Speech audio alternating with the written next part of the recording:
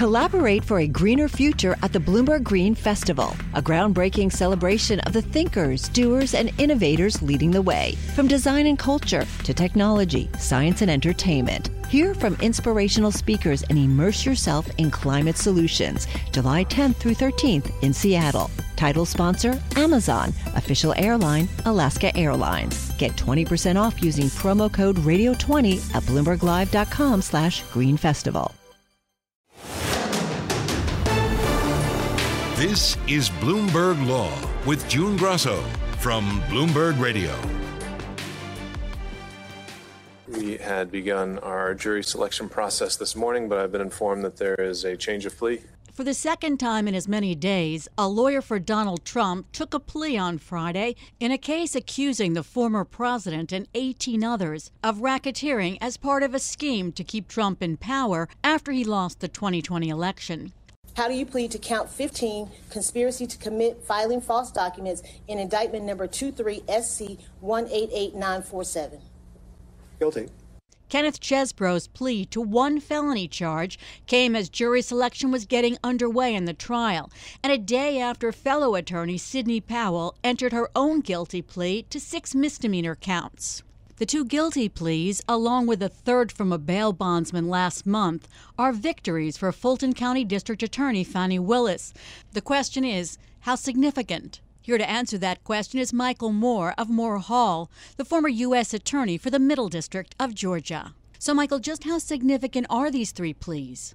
Well, anytime that there is a plea agreement where co-defendants agree to testify against a key defendant, that's a big deal. But when you look at this indictment and you look at the charges, and then specifically the defendants who have pled guilty, I'm not sure that this gets the DA much further down the road, and really this is why. The charges that Sidney Powell pled to were basically dealing with the Coffee County issue and that part of the state, and whether or not somebody accessed some voting machines down there to do a review, and whether or not that was proper. I'm not sure anybody will ever be able to put that directly back on the former president. When you look at the Chesbrough plea, he pleaded guilty to charges surrounding the fake electors.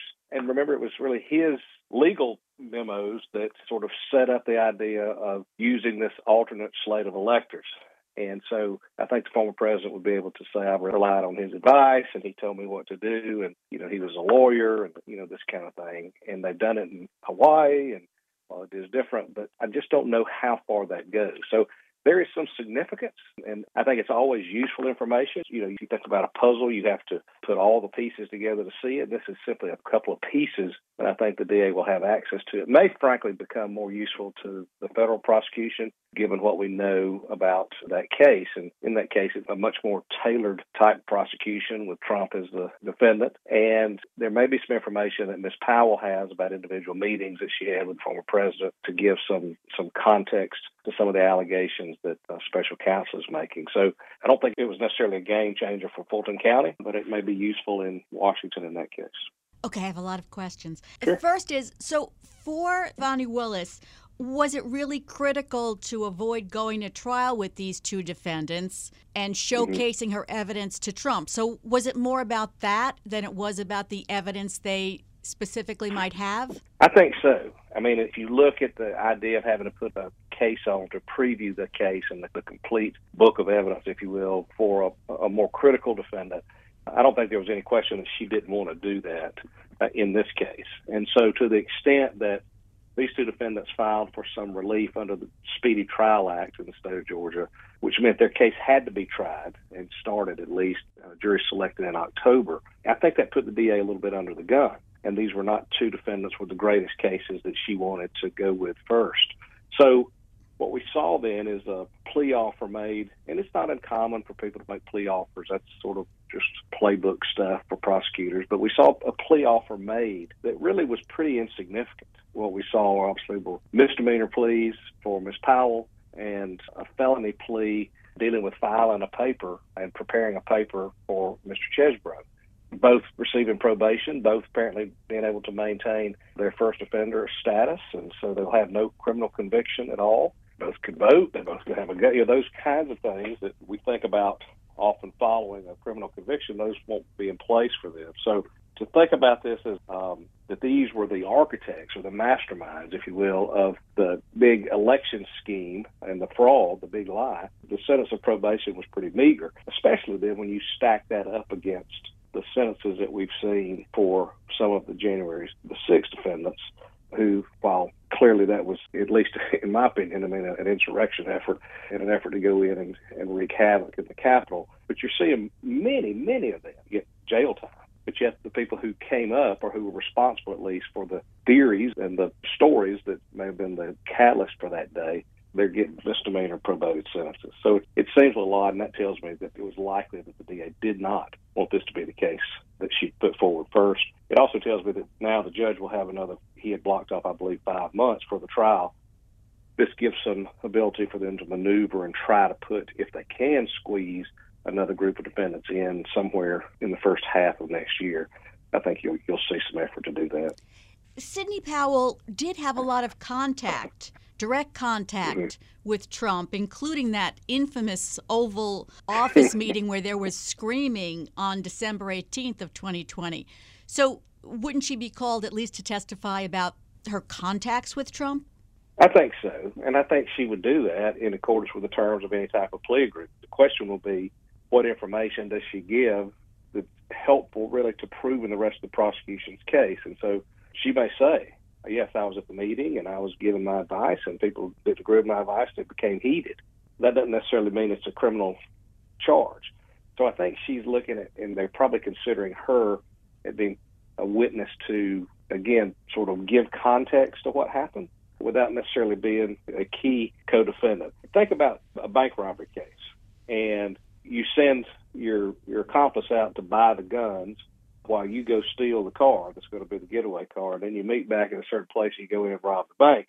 Well, clearly, there's great testimony to be had by one defendant there against the other about what their role may have been.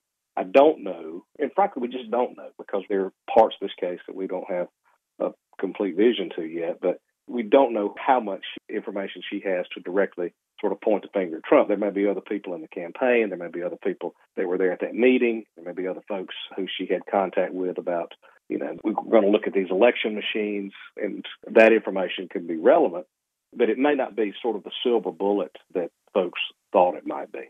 Chesebro's lawyer said his client had agreed to testify against other co-defendants, but he would be surprised if he were called as a witness in any future case. He didn't snitch on anyone. He simply decided it was time for him to put this behind him and go on with his life. I mean, he didn't snitch on anyone?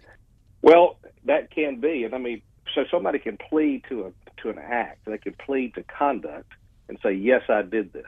And while I may not have believed that was wrong, you're telling me, government, that was wrong. I did the conduct. So you're charging me with doing the act. So in this case, doing the paperwork or whatever for the alternate electors. So I did that. If you're saying that's wrong, yes, I did it. And rather than go to trial, I'll enter some plea and I'll testify that, in fact, I did it. But it doesn't mean that that person has to have changed their mind or changed their theory about why they did it. So you oftentimes see defendants say, well, the government's got me. I did this. In fact, I did what they're saying. I had my own reasons for it, but this is what I did it, and I do want to put this behind me. I don't know how it could be he may not have snitched directly on somebody, but I think his testimony could come in and be problematic for defendants, certainly. So he may not have said, well, John Doe and I went to the printer and printed these things off. That would be directly snitching on John Doe. But he may talk about the calls that he made, the efforts that he had, the discussions that he had to sort of implement this alternate slate of electors. And at that point, then it's up to the trier of fact, which will likely be a jury, to decide whether or not those other defendants did what they did, based in part at least upon some testimony that Mr. Chesebro might give. I was wondering if Chesebro's testimony would actually be more dangerous for John Eastman or Rudy Giuliani, the other lawyers in the case. It could. And I thought his case was particularly unusual in the sense that you did have a lawyer charged with criminal conduct for writing legal memorandum. And I think that can be problematic and maybe a foreboding sign to other lawyers who are charged in the case.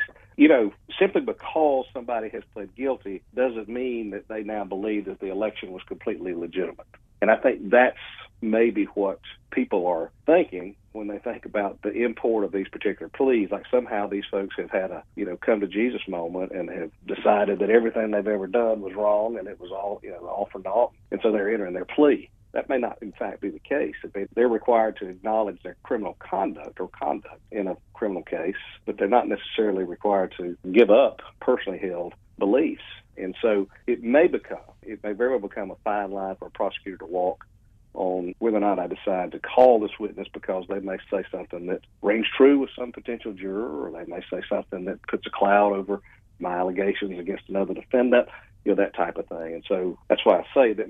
It's always significant to have co-defendants plea, but it's not necessarily the end of the case by any stretch of the imagination. Coming up, we'll talk about the implications for the federal case. This is Bloomberg. Success is more than the final destination. It's a path you take one step at a time. It's discipline, it's teamwork, and it's the drive and passion inside of us that comes before all recognition. It's what Stifel's been doing for over 130 years. Quietly, yet strategically, Stifel's become one of the fastest growing wealth management and investment banking firms in the country. Our financial advisors go beyond traditional wealth management to provide clients with direct access to one of the industry's largest equity research franchises and a leading middle market investment bank. Because success is the drive it takes to keep climbing, the passion to keep investing, the best of each of us made better by the best in all of us. And that is where success meets success. Start your journey at Stifel.com. That's STIFEL.com. Stifel Nicholas and Company Incorporated, member SIPC and NYSE.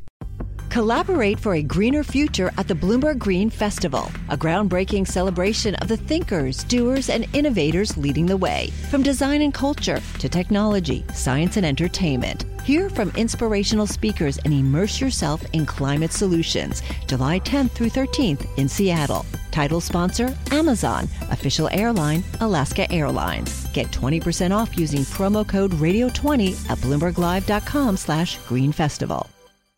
Attorney Kenneth Chesbrough pleaded guilty to a felony on Friday, just as jury selection was getting underway in his trial on charges accusing him of participating in efforts to overturn Donald Trump's loss in the 2020 election in Georgia. His plea came a day after fellow attorney Sidney Powell, who'd been scheduled to go to trial alongside him, entered her own guilty plea to 6 misdemeanor counts.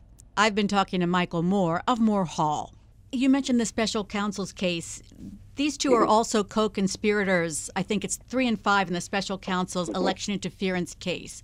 Do you think the defense has been in touch with the special counsel? I mean, do you plead in a state case when you have exposure in a federal case? I would think there has had to have been some discussions. But I also think there had to have been some discussions between state prosecutors and federal prosecutors. That's been pretty much disavowed that they had any discussions. That strikes me as strange and, frankly, out of the norm. So I would hope and expect that there was some discussion about how these defendants would move forward in the face of sort of the second axe that was hanging over their head, and that being the federal case. So I do think, they may be called to give testimony. And one thing to remember is they are on probation, in their own state probation here. Well, one thing you can't do while you're on probation is commit other crimes. And so it would be a fool's errand for them to go out and try to give perjured testimony or false testimony in another court proceeding, especially one in a federal court somewhere. You think the special counsel will try to give them a deal, or will end up indicting them based on what they've pleaded to here? It would not surprise me if he simply tried to give them some immunity for some testimony. And I say that because it seems apparent to me the problems that have been created by having a huge case with this many defendants in Georgia in this RICO case. And I think you saw Jack Smith's case, the special counsel's case, more narrowly tailored. And I think he recognizes, I don't necessarily need to put all the minnows in the sea if I'm just going after the big fish in my case. And I think that's what we're seeing. So I expect that they will use the leverage they have over these defendants because of their probation and otherwise to get them to give truthful testimony. I also think you may hear him at some point acknowledge some type of arrangement for their testimony that he's made through their lawyer. I've heard a lot that, flipping encourages, more flipping encourages, more flipping. Do you buy that after these three we're going to see more? I think we're going to see more, but I don't know that I attribute it just because somebody flipped. I mean, typically when you start flipping people on the low end, there's not a lot. It's like tipping over the dominoes at the end of the line. There's just not a lot of movement after that. But when you do tip a domino over that's, near the front of the line, that can make a difference for folks further down. You may see a few people plea, but, I mean, frankly, I really think that it was the idea that, and if I were advising these particular defendants, it would have been, look, can you admit to this conduct they're asking you to admit to? If the answer is yes, you're getting a misdemeanor. That's basically like a speeding ticket in Georgia. They may be stacked on top of each other, and you're going to get 12 months probation for each one, but it's a misdemeanor.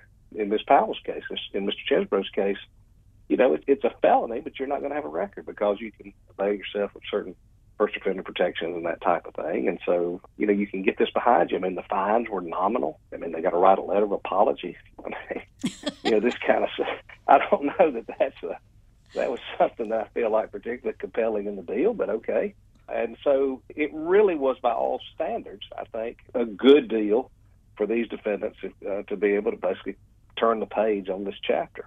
And so I don't know that other defendants may get the same type of offer. I think the strategic move to file the speedy trial demand played into the decision here, and the fact that this case was going to have to be tried. I think all of this stuff was in the mix, and the state was willing to essentially let these two go. And frankly, too, because I think it was a tougher case when you have lawyers sitting as defendants. You have unique legal defenses that can be raised, and those things that the state may not want to deal with at this point of the case, especially when they're looking at other counsel like Eastman, Giuliani, that type of thing. So then you think, bottom line, Trump doesn't have that much more to fear because these two flipped? Well, like I said kind of at the outset, it's never a good day for a defendant to have his or her co-defendants flip and start entering guilty pleas. And Trump has been sort of masterful in the way he has controlled, I think, some witnesses and potential co-defendants, both by paying legal fees and, raising money for them, doing this kind of thing. And that is one way I think he's trying to kind of keep his thumb on folks. But so I do think he always has something to fear, and I think he has to be thinking at this point, I hope this is the end. I don't think these folks are going to hurt me, but I still need to be aware of the possibility that other people who I may not have as much influence with, they may, in fact, decide, that they're going to come forward with some other more damning testimony. Ms. Powell's charges were so limited in the indictment, and, this was a very thorough indictment. And had they had some additional overt acts, had they had some additional predicate acts that had impacted her, I think we would have seen that spelled out in the DA's case. But the allegations that they made against Ms. Powell were sort of specific as it related to this incident in Coffee County, Georgia. The allegations against Mr. Chesbro, of course, dealt with a very sort of nuanced position relating to the alternate electors. Again, both somewhat removed, I think, from the former president. There'll be a unique argument, I think, that we'll hear, and there'll be a defense. I think you may be seeing it somewhat now from Trump saying that he wasn't represented by Sidney Powell. Yes, he started that. Yeah, we may have, in fact, now, we may be seeing sort of the technical niceties of who is the actual client. Is it Trump as an individual? Or is it the Trump campaign, of which Trump is not named as an individual, or is it, another organization? And so we may start seeing those maneuverings as well. It'll be interesting to see who, for instance, Ms. Powell says she was representing at a particular time.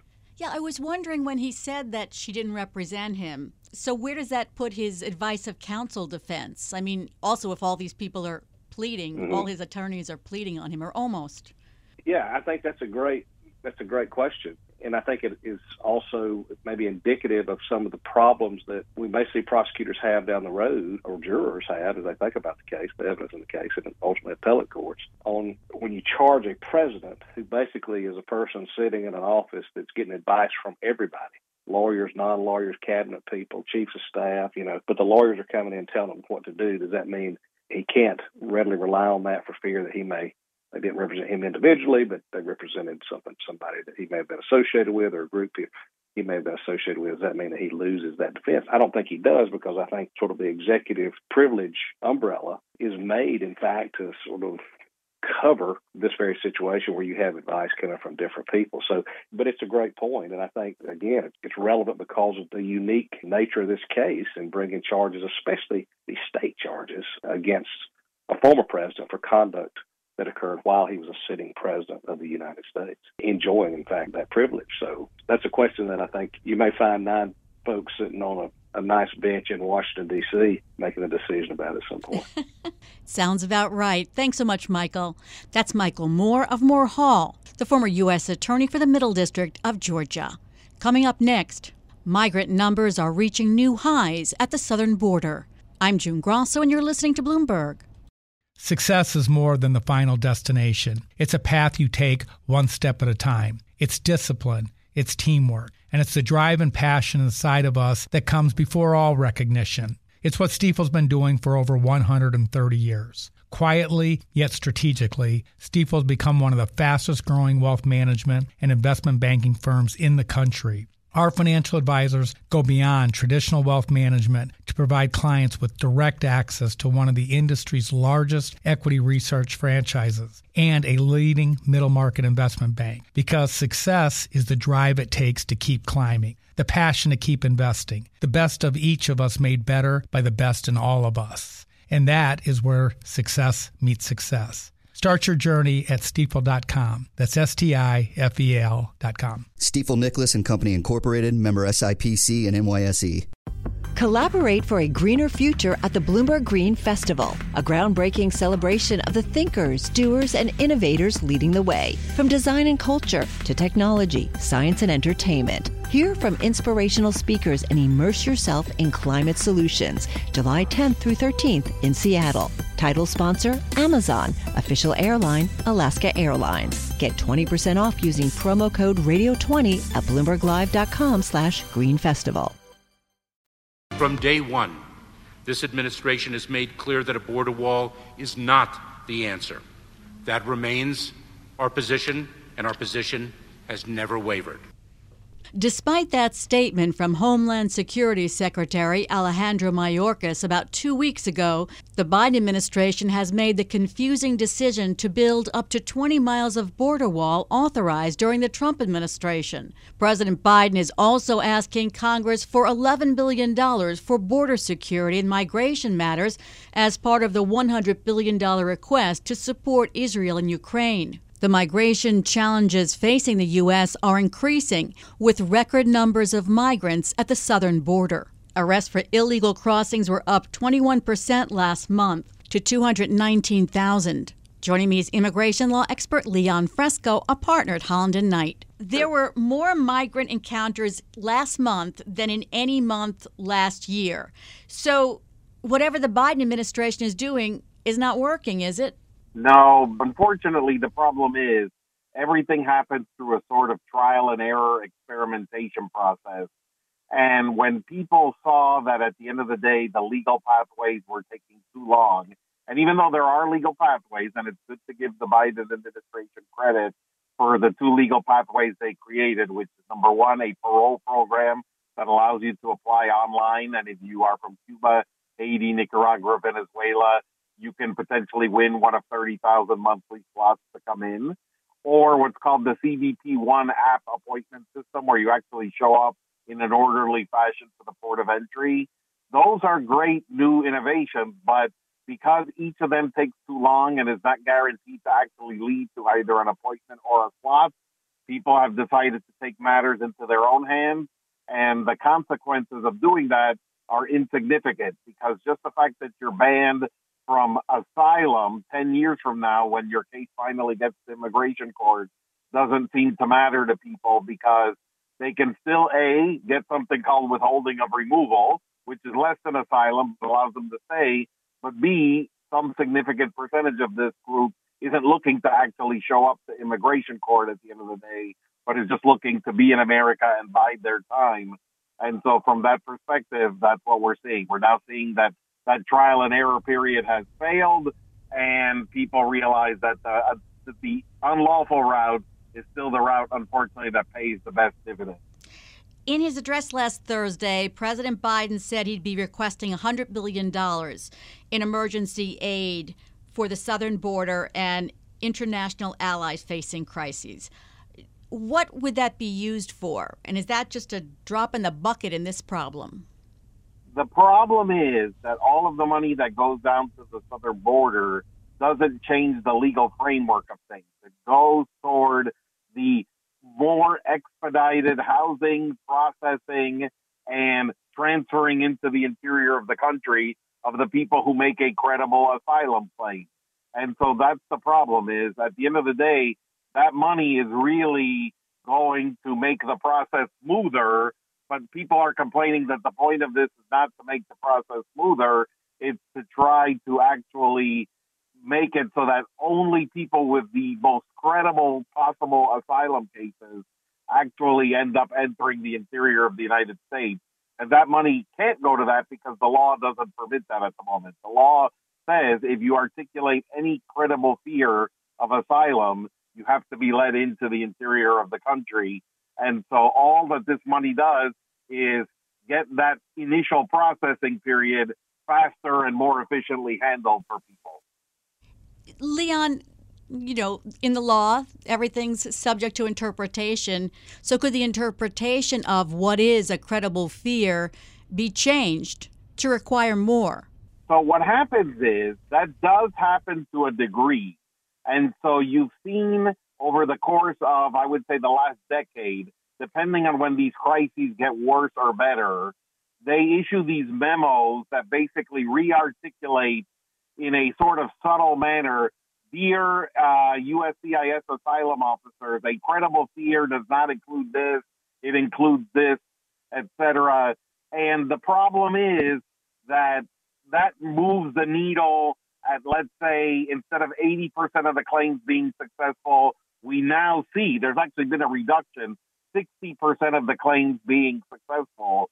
But we're talking about 60% of 200,000 people coming into the country. And so people won't feel that numerically because it's still 140,000 people, which if you were to do that on an annualized basis, is still nearly 2 million people. And so that's the problem that they're running up against is they actually are dialing it up as much as possible. But even within that confines, unless you were to do something illegal and just start wholeheartedly banning people, saying that nobody's claim is credible, people generally are coached to say the right words that will articulate the credible fear claim for whatever country they're from. And so it's very hard to shut it down completely. But you have seen it dialed up. But again, you're dialing it up from a percentage standpoint of a much larger numerator. And so 80% of 100,000 was still less than 60% of 200,000.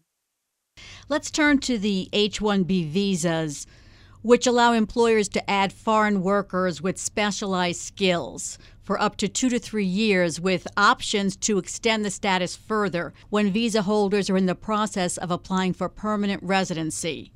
So demand on that program has far exceeded the 85,000 new visas that are available annually. Registrations for the annual lottery exceeded 740,000 for 2024. Tell us about the changes that the Department of Homeland Security is proposing. Well, the main change that they're going to implement is that when this lottery system was established, the lottery system's been around for quite a while, but the lottery system used to just be a one-for-one situation where one company would apply for one employee because it was too expensive for multiple companies to apply for the same employee because you actually had to put in the entire visa application package and support evidence and affidavits and everything else. And that was about a $10,000 expense for employers. So multiple employers didn't want to do that for the same person.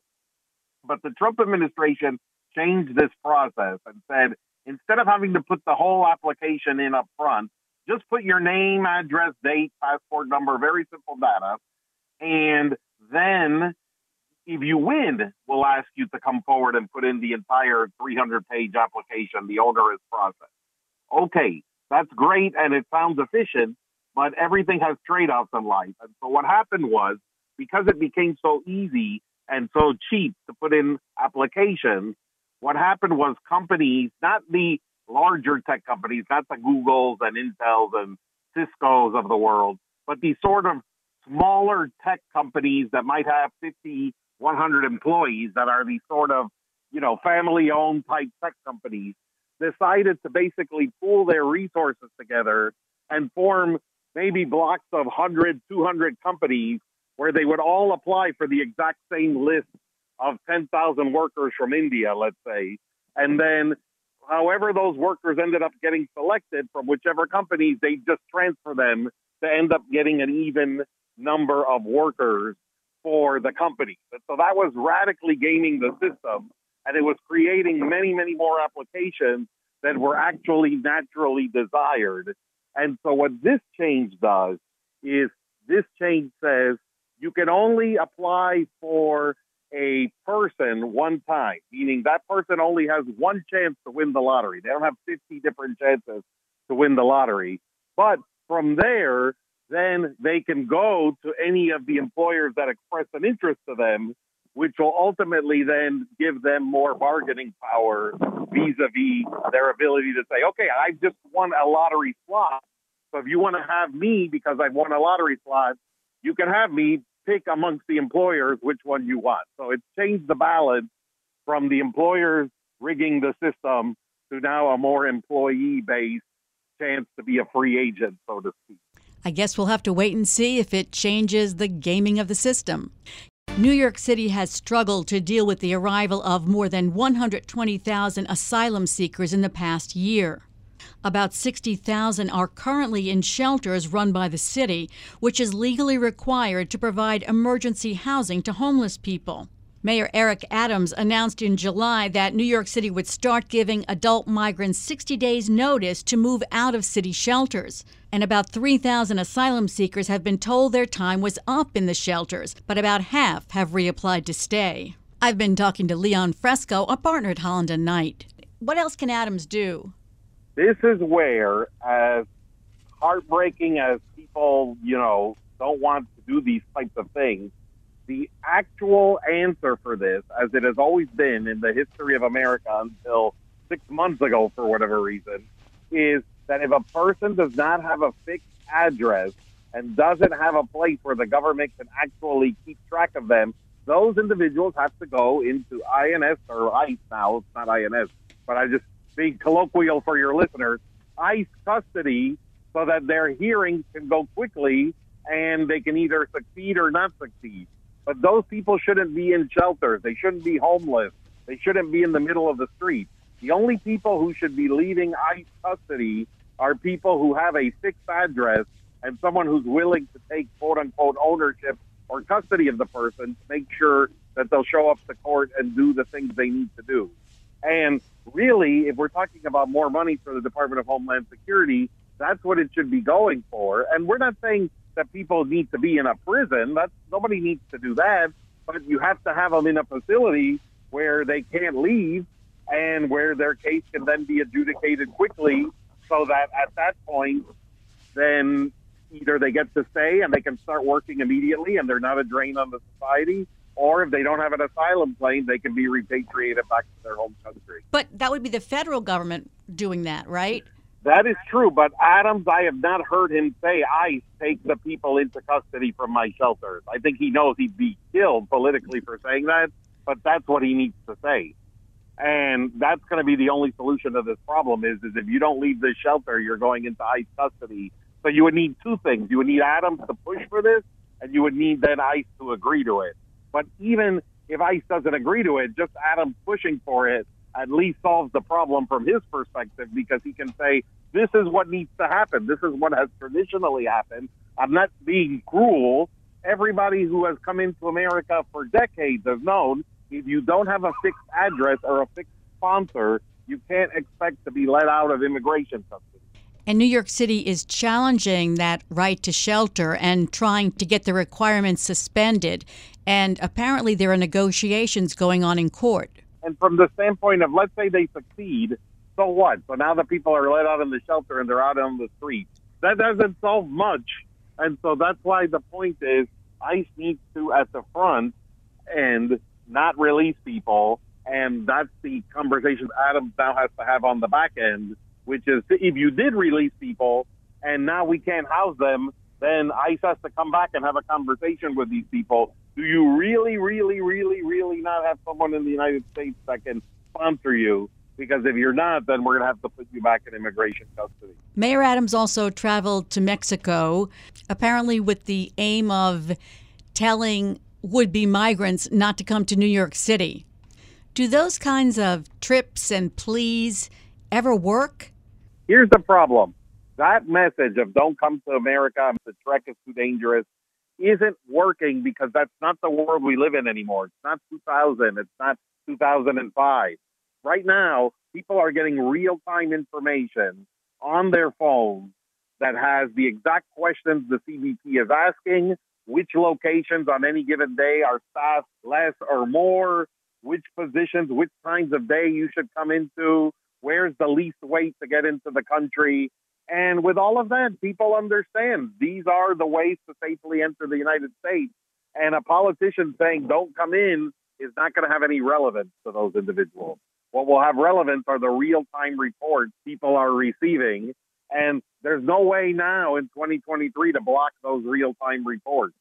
So the only way to change the infrastructure of what's happening in the border is to actually change the manner in which people are being processed and have that word get out that, look, spending $15,000 is not leading anywhere because you're only stuck in detention or you're only being put out into Mexico while you wait for your case to be decided. But if the result they hear is you're allowed to enter the United States without any conditions other than to show up to court months from now, that's not going to deter anyone. And we're sure to hear more and more about immigration issues as campaigning picks up next year. Thanks so much, Leon. That's Leon Fresco of Holland & Knight. And that's it for this edition of the Bloomberg Law Show. Remember, you can always get the latest legal news on our Bloomberg Law podcast. You can find them on Apple Podcasts, Spotify, and at www.bloomberg.com/podcast/law. And remember to tune into the Bloomberg Law Show every weeknight at 10 p.m. Wall Street time. I'm June Grosso, and you're listening to Bloomberg. Collaborate for a greener future at the Bloomberg Green Festival, a groundbreaking celebration of the thinkers, doers, and innovators leading the way. From design and culture to technology, science, and entertainment. Hear from inspirational speakers and immerse yourself in climate solutions. July 10th through 13th in Seattle. Title sponsor, Amazon. Official airline, Alaska Airlines. Get 20% off using promo code radio20 at BloombergLive.com/Green Festival.